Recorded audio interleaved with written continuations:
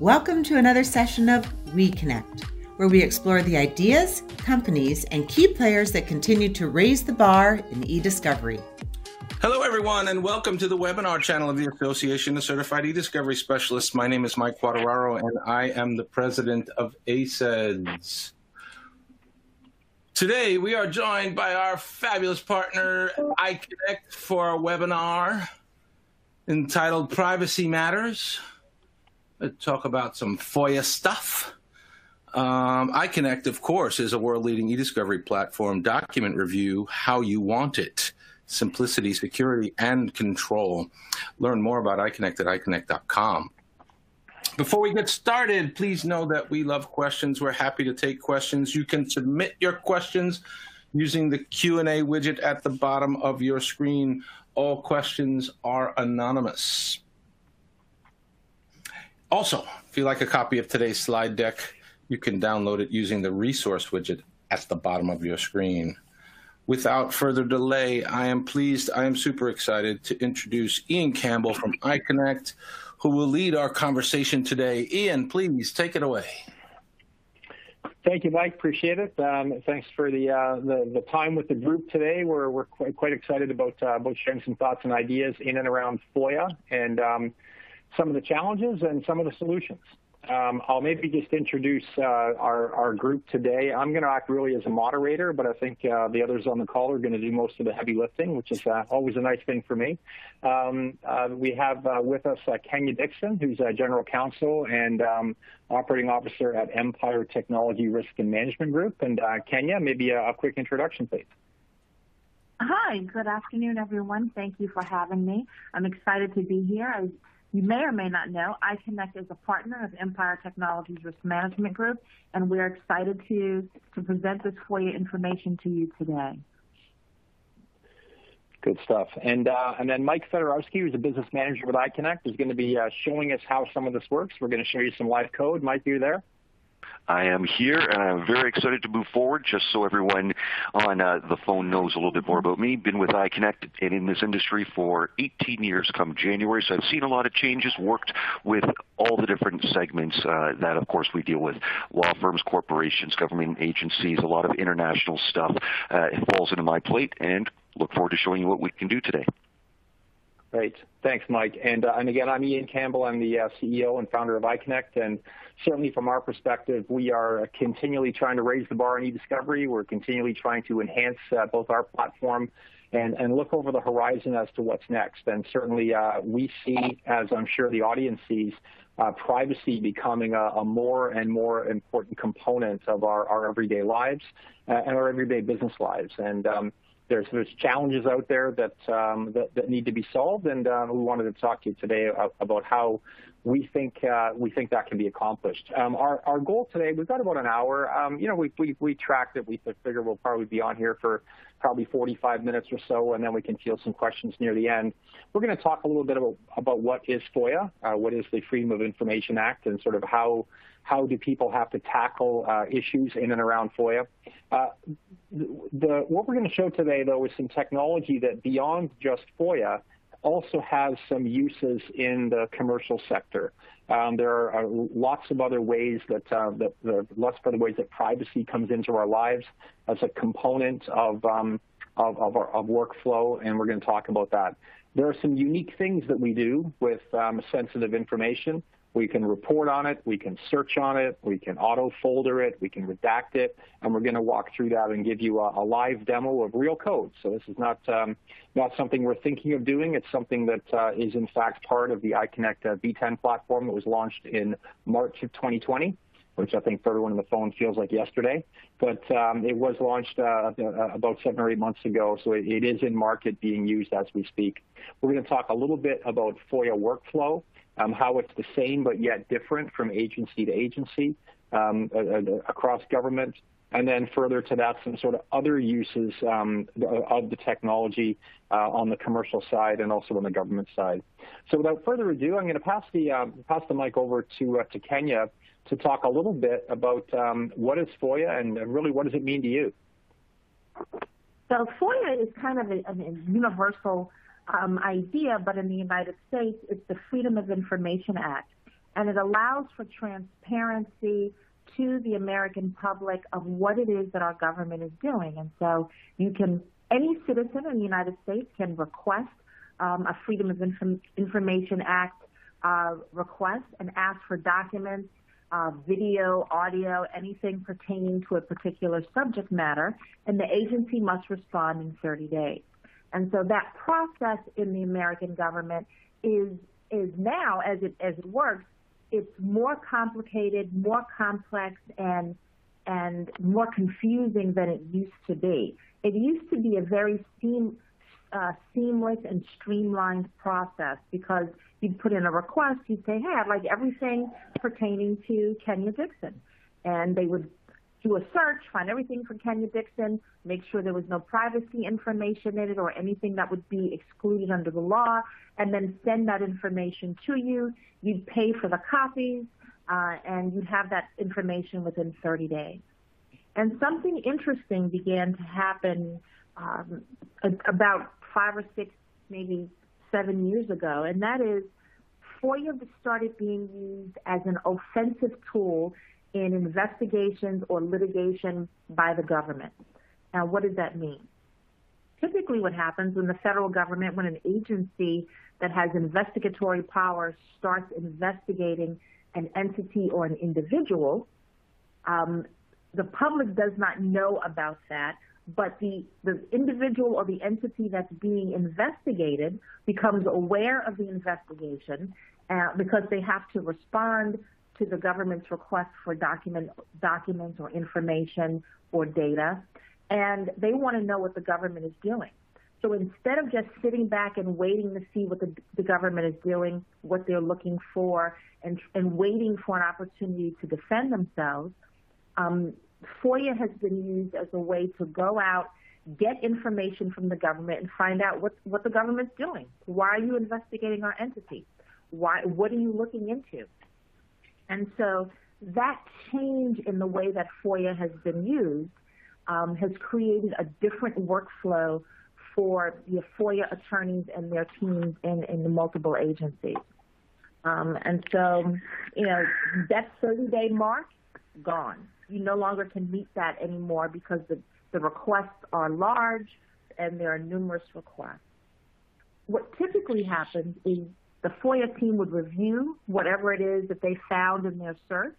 So it would go into some sort of review application like iConnect, and then they would try to find a way to redact, but there's no redaction really in a lot of tools. There's no active redaction because you have to go through every single page, and then you have to produce the redaction, and you have to produce another copy, and you have to do a legal review, and you have to hold back sensitive and PII information, and then you send out the information at some point. Also, that stuff is often under litigation hold within an agency. So there's the RFP litigation side of the production, and then there's the RFP, the FOIA side of it, where you're trying to produce in 30 days information that you would otherwise be able to produce in that same case according to your discovery schedule. And that's very complex. And right now, most agencies are doing that in different applications with different workflows in different departments. It's not seamless.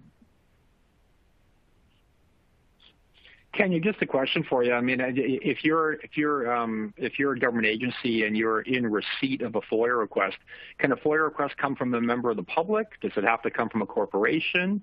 Is it interdepartmental? Who's actually allowed to make a FOIA request, and how do they do it? Anyone in this country can make a request. Most agencies have a portal that you can go to. You can Google and find the agency's portal and put in your request. And my understanding is that most of the requirement is that you pay for the copies, and that you're not asking for anything that's classified, secret, that's privacy protected, health information protected, that sort of thing.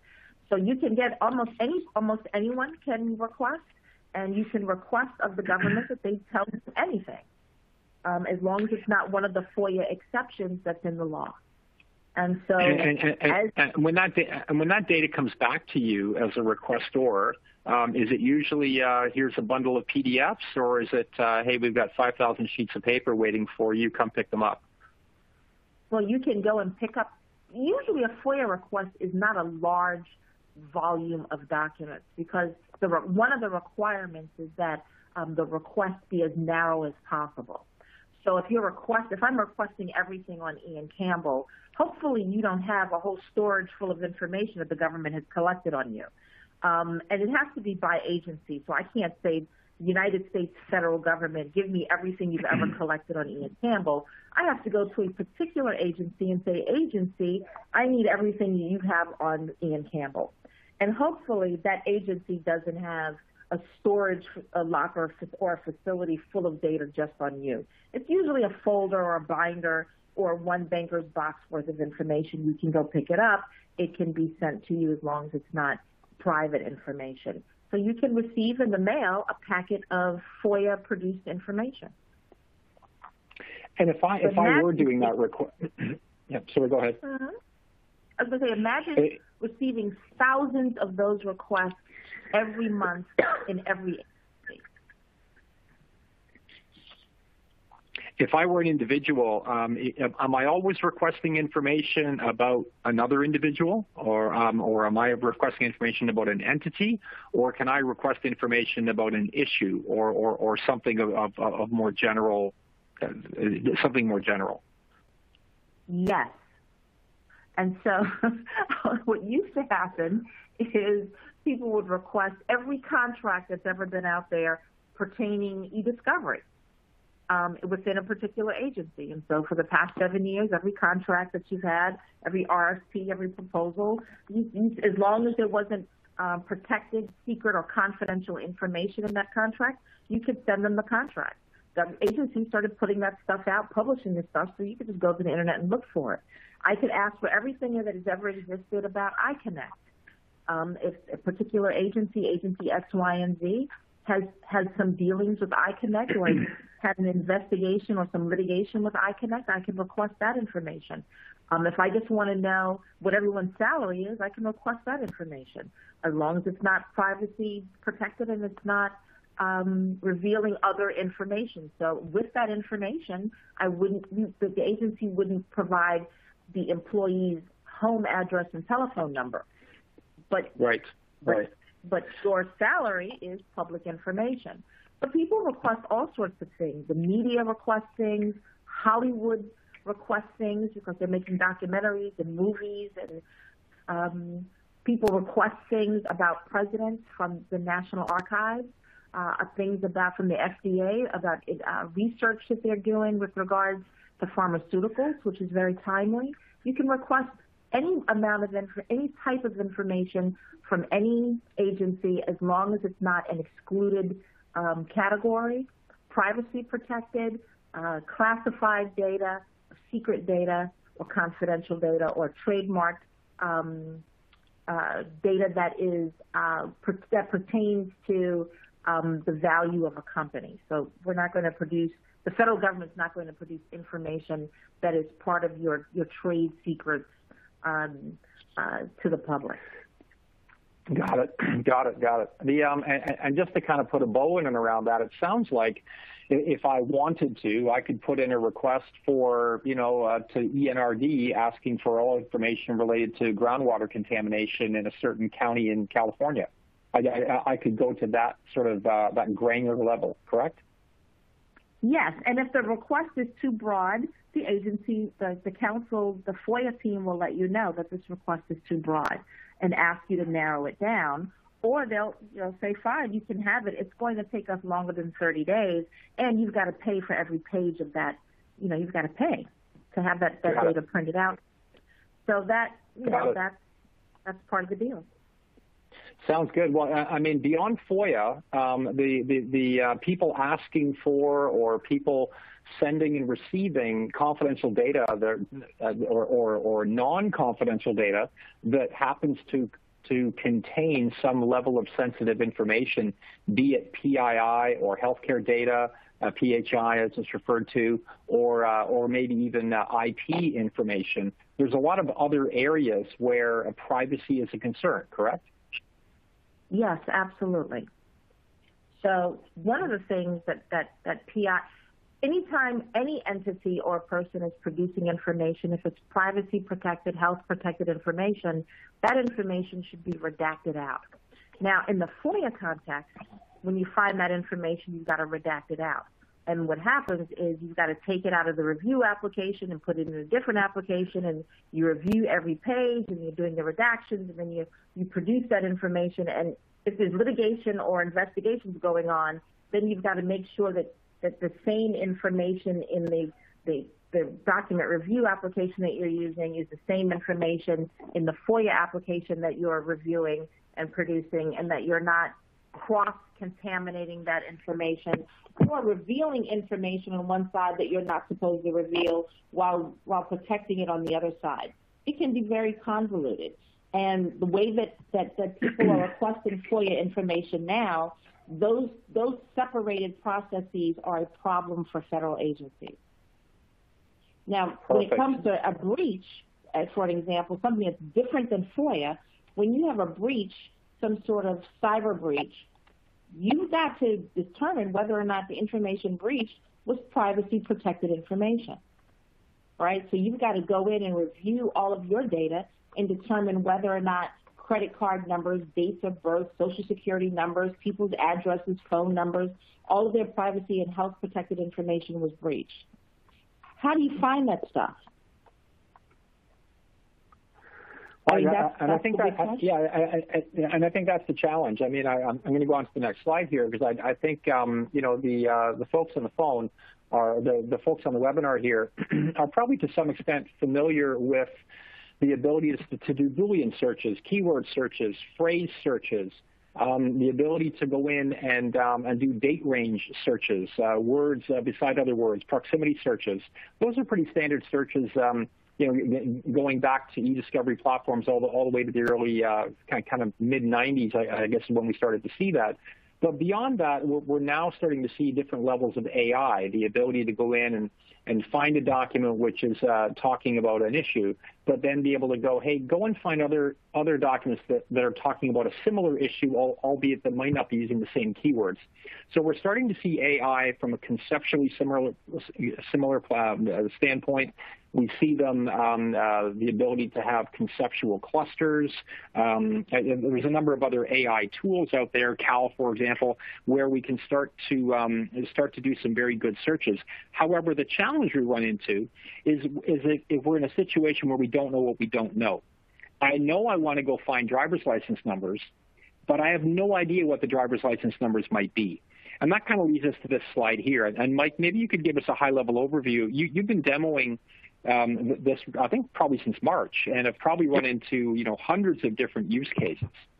Yeah, absolutely. I see a ton of different use cases. I mean, I think here's a great example. When COVID first kicked off in the spring, one of my hosting partners that I work with, one of the vendors, had a project in place where they were doing something very similar for 2 local school districts, and their big concern was they had to release a bunch of documents out. The documents themselves contained, and they knew it was material that was in there. They just had no idea what it might actually look like. It was all student email addresses. Now, being the father of 2 teenage girls, I can tell you who knows what email handles that they're actually using out there.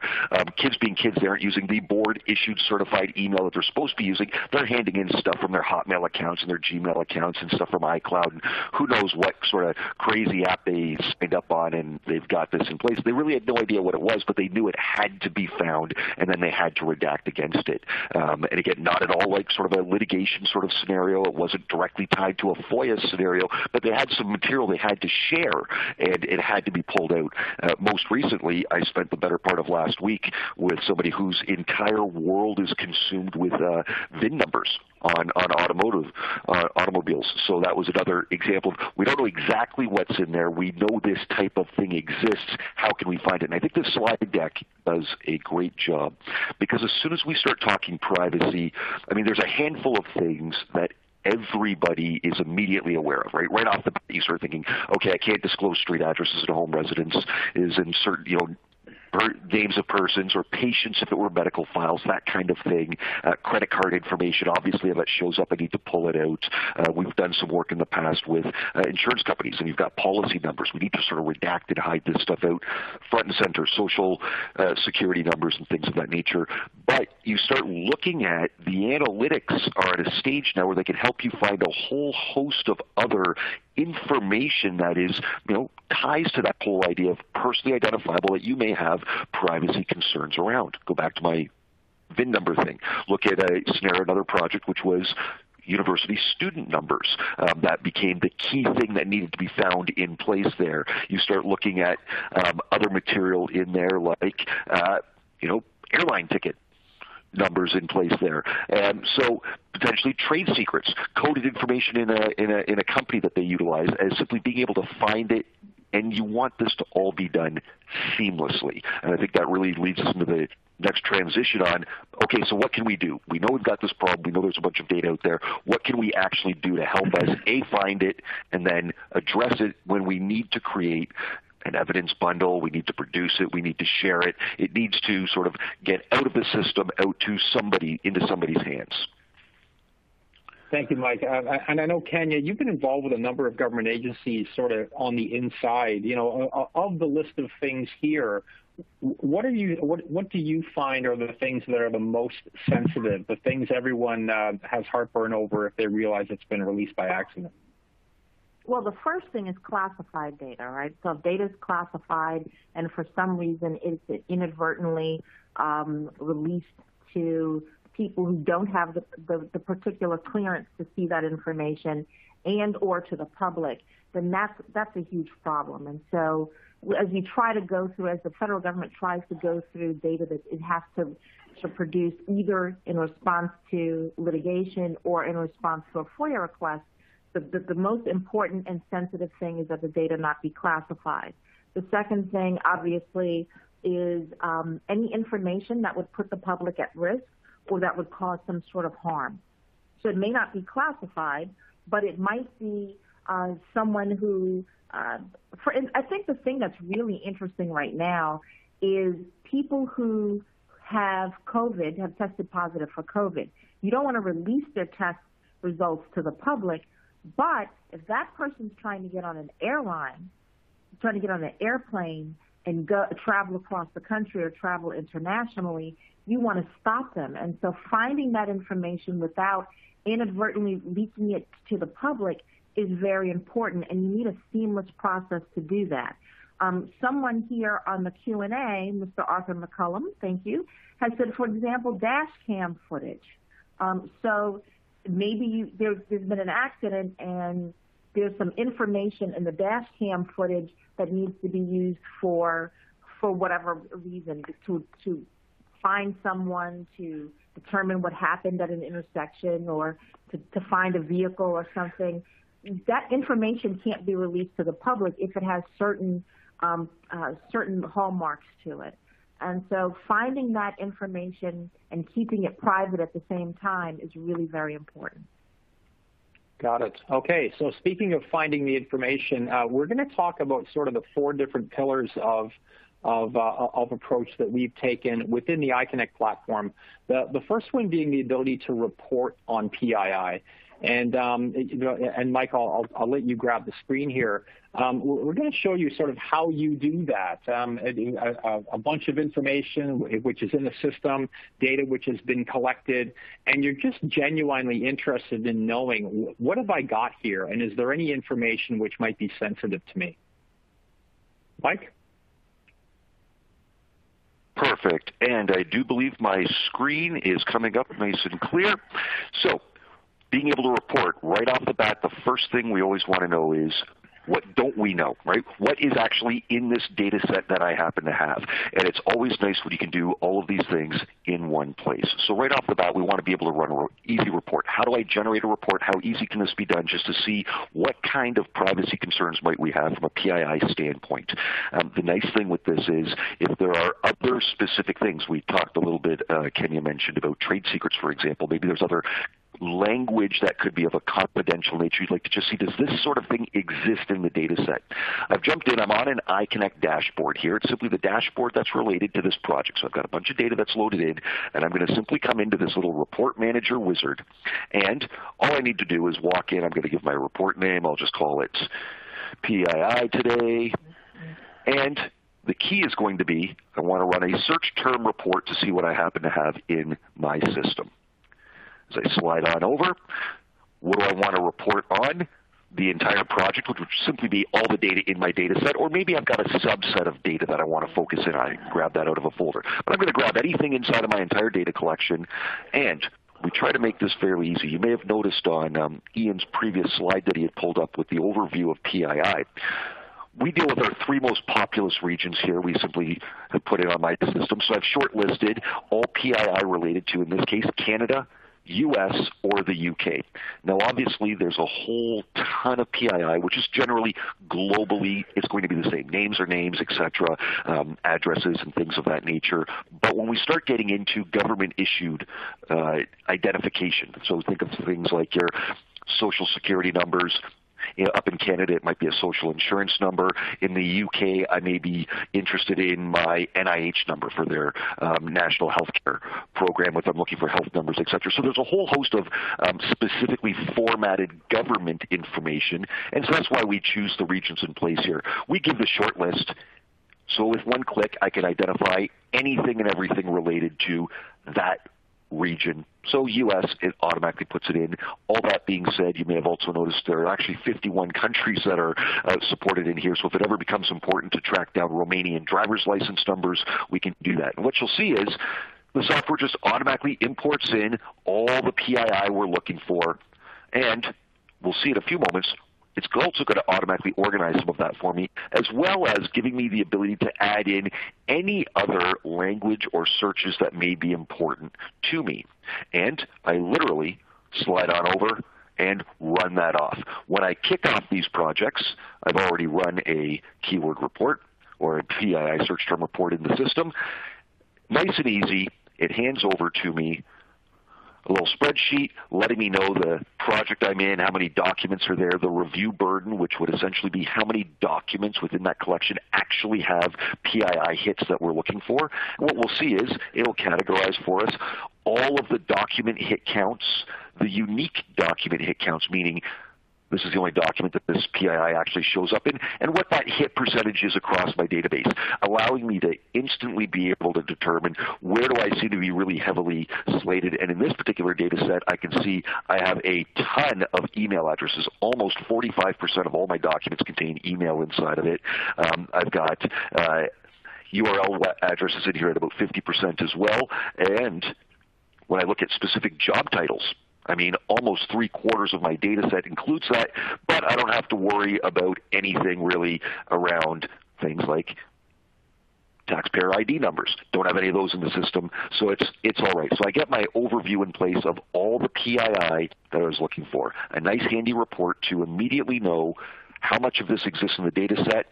Is it really going to be a huge issue for us as we jump in to start cleaning that stuff up? But when you start looking at, say, a larger set in place, obviously the whole redaction capability is where being able to automate this becomes a real boon. And as we can see with this little report, not just the PII, but also number of search terms that I was interested in looking for automatically, again, are reported. So literally, within 20 minutes, I can have off a complete report giving me an overview as to everything that exists in my data set, and I'll know exactly what is, and more importantly, is not in there that we're going to have to worry about.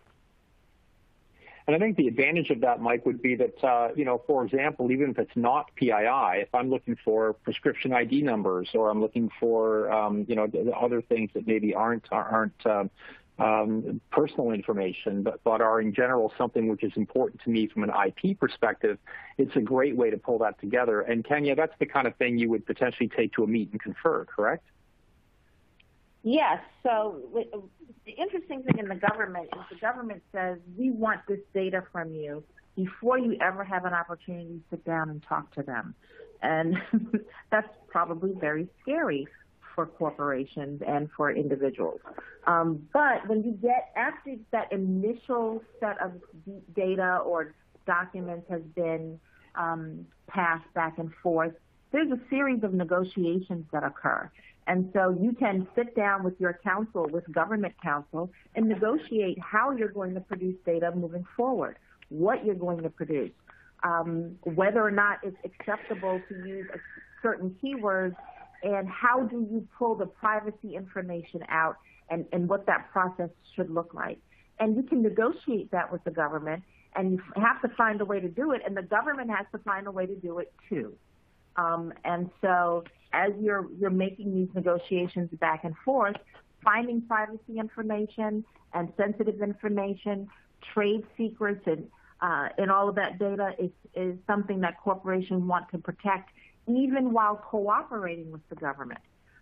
Cooperation doesn't mean your trade secrets go out the window. It means that you have to negotiate with the government to protect you while they're investigating you.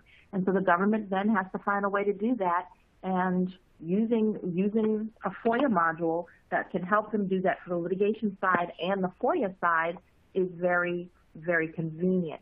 For the corporate side or for the private sector side, making certain that you're getting the information before the government's giving it to you, well, that's a strategy. You put in a FOIA request, and you want to see if the government's going to give you the same stuff in the request for production as they give you in a FOIA request. And so that's how it's being used by the private sector. Got it. So let's move on from the reporting into searching.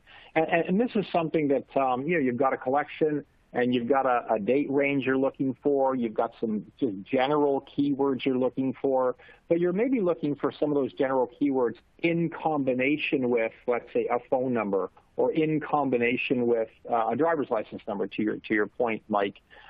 That's something you can do as well, because what we're doing, the code that we are using to run that search term report is actually the same code which is built into our search engine. Absolutely. And as we jump in over here, we can see an example of that. So we treat the PII as if it's just any other search in place, which means it can be combined with any other filters or things of that nature. And more importantly, when we find it, it gets highlighted like any other keyword. Here's a good example of that. I've jumped into my platform now, running a quick search here. I had saved one on credit card information. And what we'll see, and this is, again, one of those things to keep in the back of your mind as you start looking at tools out there that can handle this sort of thing. On credit card numbers, I've got a Visa number here highlighted off. I've got a Discover card number here highlighted off. I've also got a document that's telling me that this is an American Express number. I've got my numerical string route. Even expect to see it on the document. This particular record's even got things like CVV and expiry date information. However, all that being said, because this is using analytics, we're using AI for this, and not just trying to do something like pattern matching in place there, the AI recognizes that this is just a numerical string of gibberish. I mean, the actual numbers are 1, 2, 3, 4, 5, 6, 7, 8, 9, 0, and then starts repeating over. As such, the engine recognizes that's not a legitimate credit card number and convention from anywhere across the globe. As such, it's not going to come back for me as a false positive. Right? So obviously you want to know exactly what you've got in the system, but you also don't want to be overly burdened with then trying to clean up a bunch of material that isn't actually a privacy concern, isn't actually legitimate PII in the system. And I think we see that even more clearly on this second example here in my platform, whereby pattern-wise, and I'd run a quick search here on, hey, just bring me any of the phone numbers in the system. That's what I'm concerned about. And what you'll see here is pattern-wise, this 11-digit string is formatted exactly like the one we see below that, right? I've got a plus, a 1, I've got a space, I've got 3 digits, a dash, 3 digits, a dash, and 4 digits. However, because again we're using analytics with this, the analytics identifies the entities it's looking for, in this case phone number PIIs, looks at all of the entities it finds around that to help put it in its proper context, gain some better understanding as to the true nature of this, Engine recognizes, hey, this is a copy of a fax transmission form. As such, that is a fax number and not a phone number. Therefore, that's not the pattern I'm looking for. That's not the actual right information. So it stays very, very accurate in that regard. Being able to search on it and being able to use a platform that is really making use of analytics to help you deal with this helps just bring through a much more streamlined and more accurate result set, so you really are dealing with true privacy concerns and, more importantly, exactly the sort of thing you're really looking for. I think the other thing with that is that, you and I have seen in our time in this business some, page-long, 20 levels of parenthetic logic searches. And I'm sure some people on the call today are maybe guilty of doing a few of those. The PII search can be a component of that, correct?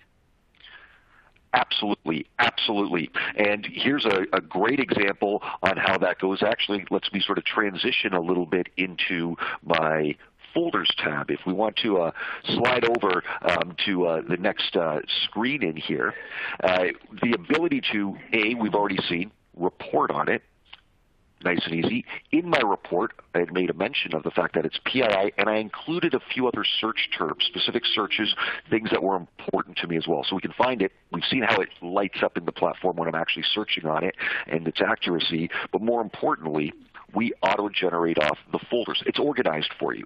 And being able to auto-folder the sensitive content for inclusion or exclusion during your review, right? This gives you massive flexibility to code, classify, create subsets of the data, and review bundles for, multi-level secured access. It really doesn't matter how complex that review needs to go. And here's exactly what that looks like. As I bounce back on over into my database here, back in that little subset of data I looked at, when I ran the search term report previously, the moment I had kicked that off, within the actual platform, in this area called folders, we can see the system auto-generated a reports panel, and it carved out for me, right to your point, Ian, all of the actual privacy concern PII data I was looking for, and the other material I'd included as part of that search. So you'll see here. Mike, I don't believe you're seeing your screen share. Did the screen share not pop up? I don't believe so. Oh, there. All right. I thought I had hit the box. I did not. I apologize. So I've jumped right back over. So as I was mentioning, I'm back in my main table view in place here. When I had run this search term report previously, the software automatically generated for me this reports panel in my folder tree. So we can see here already pre-organized for my users, whoever needs to come in and take a look, it had already carved out the privacy concern documents from the other search terms I was looking for. If I expand that out, we can see the individual search terms. I had included a specific medical device. So that's found it already pre-organized for my team. From the privacy concerns, everything has been organized into its own individual type of PII as well. Now, because I had focused on U.S.-based PII, I got a little subfolder in place here where it carved out things like the driver's license numbers, employee ID numbers, taxpayer information, social security numbers, again, are all bundled up into those individual folders. And then, of course, all of that other sort of universally understood PII that's pretty much the same around the globe, all persons, all locations, all email addresses, job titles, etc. When we talk about the different things that can be found, this also, when we're looking at other types of review inside, captures up beyond things like your vehicle ID numbers, even includes, as we collect more and more data from social media, documents that may contain emojis on them, because oftentimes the emoji denotes the tone behind what was being said. So the ability to organize all of that in place here gives you very easy capabilities then to focus in on, I just need to see all the names that jumped up in the database. Jump into my folder, I'm limited to that subset. Oh, I need to hide this data and not include it with a production, with an export, because it's already neatly foldered for you. It becomes very easy to sort of push and pull that around to the relevant parties both within the platform and outside of the platform that need to take a look at some of that data. So two things, Mike. First of all, you didn't have to create those folders. They were all created on the fly, correct? On the fly, automatically. When I ran through that little report manager wizard, every piece of PII, it automatically gave me a little trigger and said, this is the folder I'm going to add that into for you. And we try to keep it simple. The naming conventions are, I'm looking for Social Security numbers. My folder is Social Security number. Like it's plain English language, yes. So that gives me then the ability as I maybe start to batch out documents, either in a linear review or I'm doing an investigative review, and I wanted to restrict access to those documents. I can now do that because within the platform, as I go and share bundles of documents with other participants, I can include or exclude by folder, which means I could give my reviewers the ability to get to everything except the documents that contain a Visa card number. So, here's a great example of that, Ian. I mean, this has been auto-generated. I created it. It's hidden to me.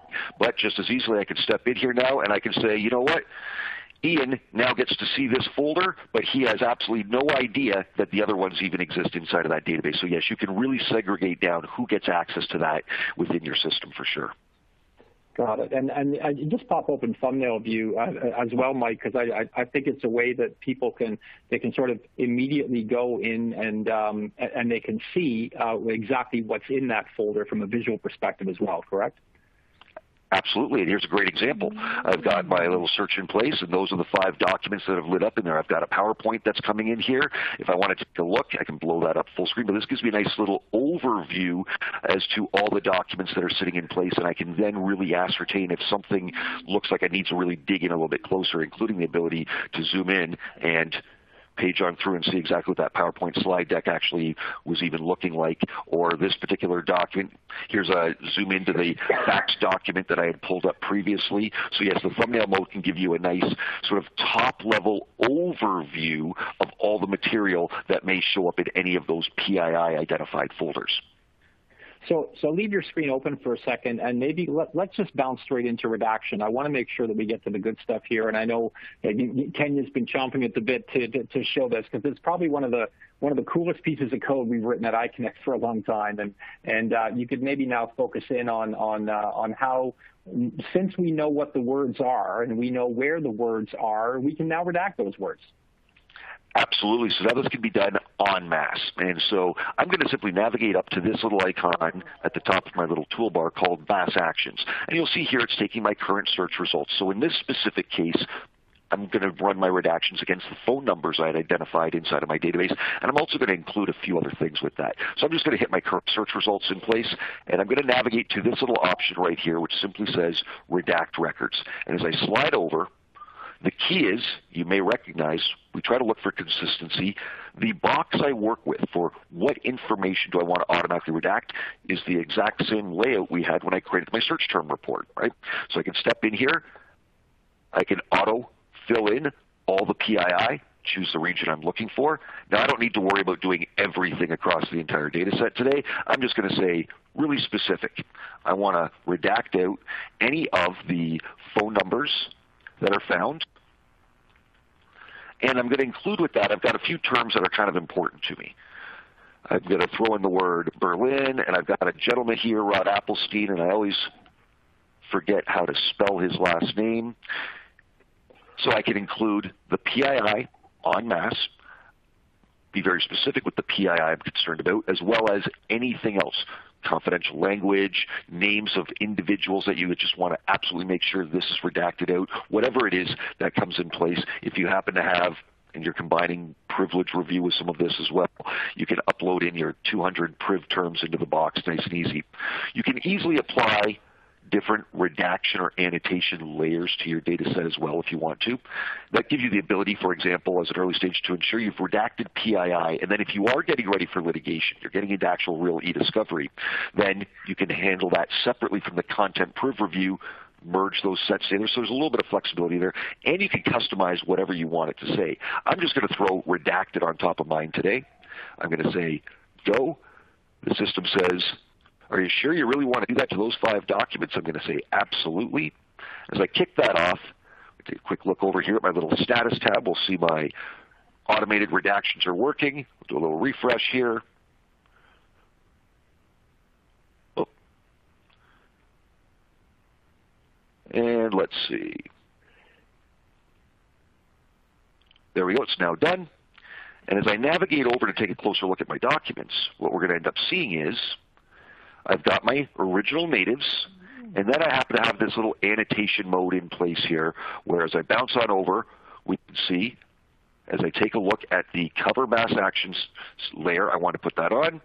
It's now come in and auto-redacted my phone numbers. As I bounce into my next document in place, what we'll see is phone number was properly redacted, not the fax number. And if I just visually, I've got some visual tools in here to confirm I've done these things properly. When I pull that off, I've got my generic phone number. I've got my word Berlin showing up in a few spots. I also have Mr. Rod Applestein here redacted out.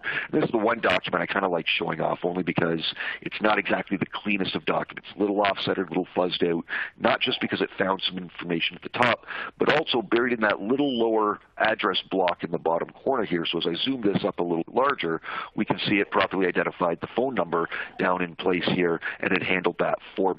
And we're all about trying to minimize clicks for users. So not just find it and let people manually apply it, allow them to do that automatically.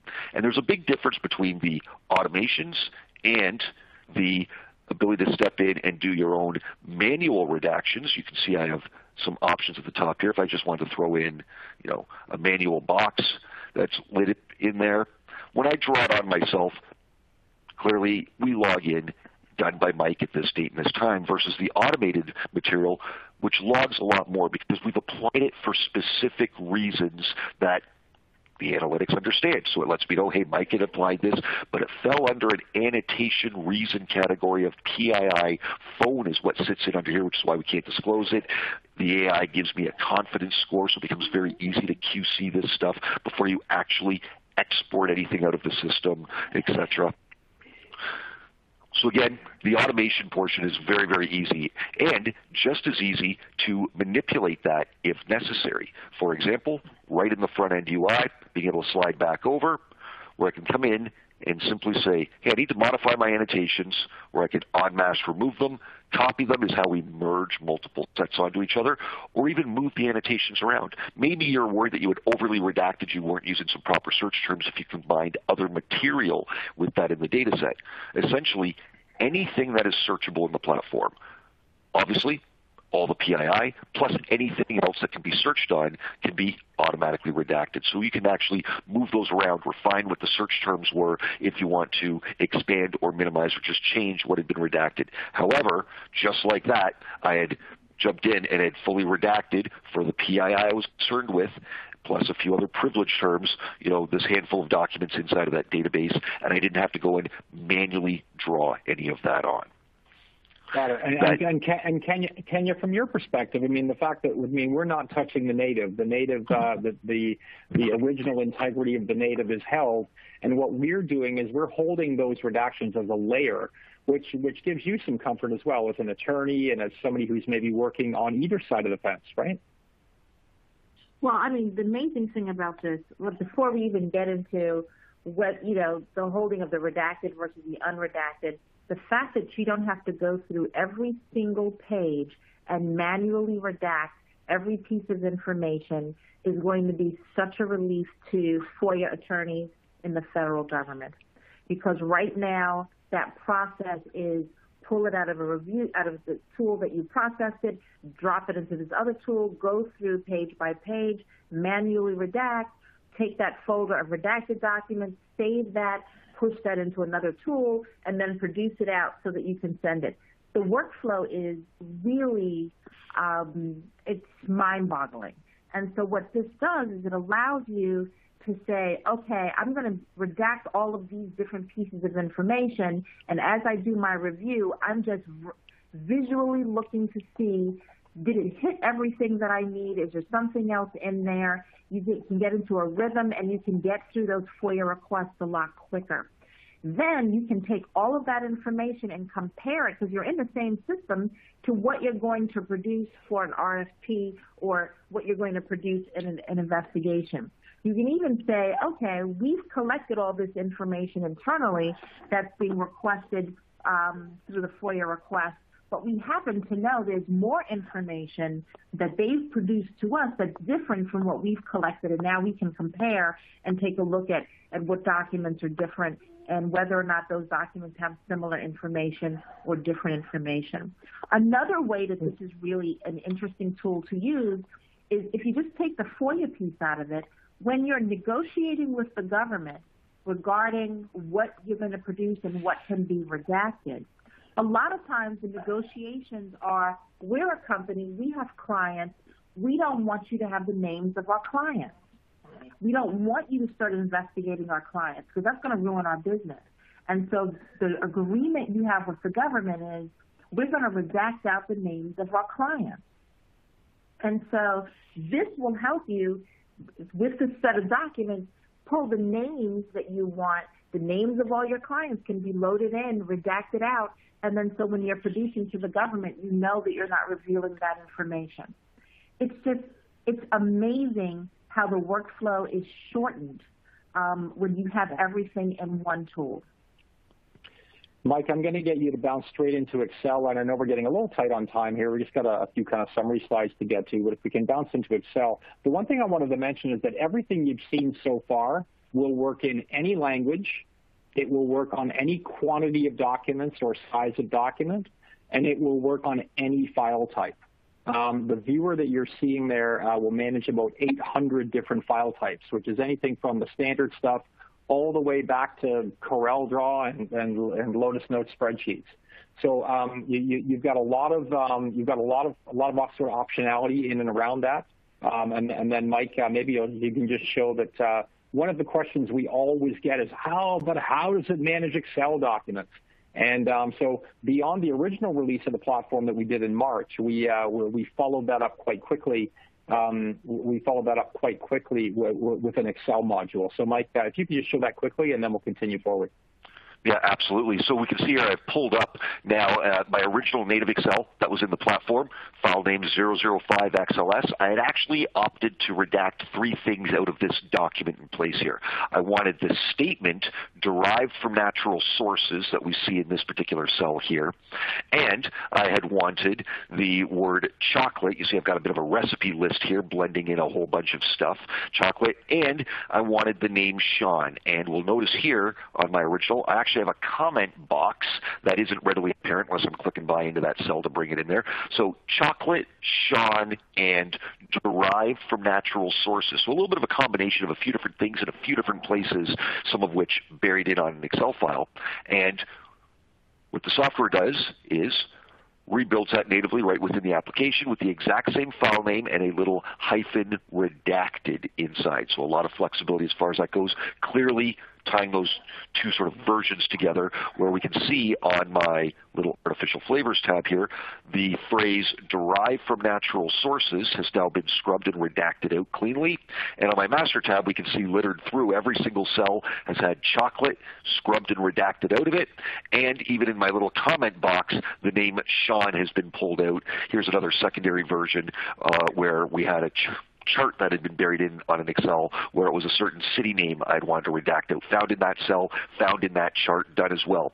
And so that is simply built right within the application and is tied right next to that native file viewer that we just saw a moment ago with a new name added over, which is clearly differentiating the original untouched native file and now the same file with the hyphen redacted as far as a file name goes. So it's very, very easy to push and pull that data out and to produce native redacted Excels, regardless of whether or not it's PII or any other search terms that are required to mark up in that system.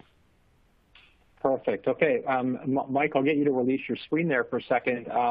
That's great. And just for the audience, in order to do that work, it didn't require any kind of a special Microsoft license. It doesn't require Office on your desktop. It simply requires the ability to run that inside an iConnect platform and a file type, which is an Excel. And it actually creates a second Excel and puts it back into the same record. So you then have 2 Excels hanging off the same record, such that when you go to produce, you can produce the redacted version instead of the native. I know, Kenya, and we've got a few slides to get through here to wrap up. We're getting a little tight on time, but you can maybe talk about the fact that, the different government agencies have different workflows, but all of those workflows seem to include some area that we've highlighted in yellow there to sort of review and redact. Yes. So it's interesting. The agencies that I've worked with, and for people who know me, I've been to several agencies. You have to redact regardless of what agency you're at, because you have these stated pieces of information that you have to pull out. But every agency uses a different tool. There is no mandatory tool across the federal government where 166 agencies all use tool X. Some agencies have no tool. They may have some e-discovery capability, but they have no redaction tool at all. And so they create maybe an Adobe file, and they're redacting, in Adobe, and then they're taking that redacted document and they're emailing it over here. I have seen workflows that if I were a FOIA attorney, I would just jump right off something. And so I feel, I have always felt really bad that they don't have the technology to just review, redact, and produce. If you look at agencies that don't do investigations and agencies that don't do litigation, like the White House, which is not technically an agency, but the White House is not a litigating and investigating body. But they have 9 components, and in those components, there's a FOIA requirement for every legal department. And even within the White House, they use different techniques in each component. The Executive Office of the President has a very different formula for how they do FOIA and how they redact. And that formula is basically taking all of the files and putting them in Adobe and redacting them and freezing that image and sending that image back to review and have it reviewed by another person before it's sent to another agency. It's convoluted, and there is no one tool where they can do everything. And that's a shame. They certainly need something like this. Great. Continuing forward, the other uses. I mean, breach analysis is one. For example, if somebody came in and happened to get their hands on a drive or hacked a system, got their hands on the contents of a drive. If you then took the contents of that drive, dropped it into an iConnect system, and ran PII searching or foldering against it, you could almost immediately identify what had been taken out of the company. And if you have a reporting requirement to your state or your local attorney general's office about a breach that's occurred, this is going to make it easier for you to get that information and to create a report so that when you go to the law enforcement entity in your area, you'll have a comprehensive understanding of what PII may have been breached or whether or not PII was breached at all. Maybe you had a breach and none of your PII was exposed because you've segregated appropriately and what was breached did not have any PII in it. And so being able to have this sort of approval process, one process that folders and shows you everything, I think is going to help corporations, but also smaller entities, not-for-profits, and help the government tremendously. At iConnect, we also get involved with the European market. So obviously, GDPR is a concern when documents are being shared across different jurisdictions. Data subject access requests, obviously, the ability to understand what information is there and maybe eliminate it, but maybe just sanitize it such that the information can stay, but the private information can't. The other area we find a fair bit of action on is the audio-video area. We're seeing more and more people talking about audio and video, wherein either they want to take the video and redact faces, redact license plates. That is certainly technology that we are very familiar with, or the ability to convert the video audio or the audio to text, and then to be able to run that text through. So imagine, if you will, you're running through looking for words that should not have been spoken on a video, and whether that's related to police reform or it's related to some form of governance and conduct. It gives you the ability to now, using technology, to be able to kind of look over the horizon to see what people are, or look into files to see what people are saying on camera, and again, be able to take a very objective approach to the evaluation of that conduct. Just to sort of start to wrap up here, a summary of really what we looked at today. This is all technology which is available now. It's in market, has been in market for a while. The iConnect platform in its current iteration has been around since, probably around 2014.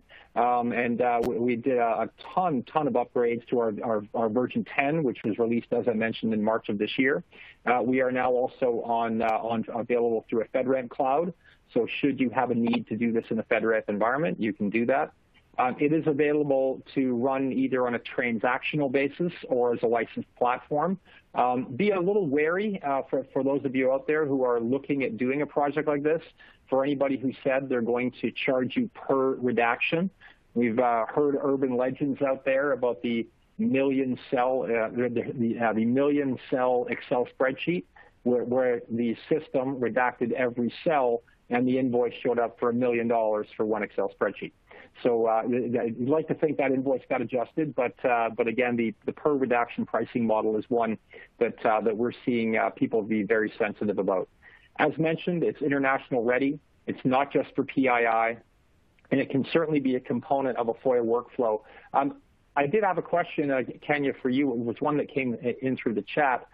Is FOIA something that it can also happen at the state or local municipal level? Absolutely. Almost every type of government entity in the United States, I can't speak for other countries, has these requirements that the government operate in a transparent fashion. And so you'll find FOIA at the state level, Freedom of Information Act at the state level, at the local level, overall for different federal agencies, and for the federal government overall. So you can put a FOIA request in at almost any governmental entity in this country. The last bullet we've got there is certainly to ask questions. I think we run across all kinds of weird and wonderful stuff. One recently where we've got 18,000 hours of audio and we need to redact anytime somebody gave us a Visa card number. There's all kinds of stuff. Ask questions. There's probably a way to do the workflow that you're wondering about. And that was really our goal today, was to be a little bit of a thought starter for you. Huge thanks to the group at ACEDS for making this presentation available. Huge thanks to Kenya, a director at the Empire Technology Group. If you've got questions in and around how you can do this, how you should do this, her wealth of experience in working with the White House and working with the FTC is invaluable in then bringing that experience to your next project. The technology you saw today was with iConnect, and Mike, thank you for taking the reins on showing that. We've got lots more information, happy to do a demo. We've got some technical papers that are available on both our websites, and we're happy to talk about your next project. So again, thank you to all, and Mike, back over to you. Well, thanks so much, Ian. Fantastic presentation. Thank you, everyone, for joining us today on the ACEDS webinar channel. Thank you to Mike and Ian, and of course, Kenya. And of course, our fabulous partner, iConnect. You can learn more about iConnect at iConnect.com. Great work today. Great presentation. Please visit aceds.org for a complete list of our upcoming webinars. Have a great day, everyone, and be kind to one another. We Connect, brought to you by iConnect, making information accessible.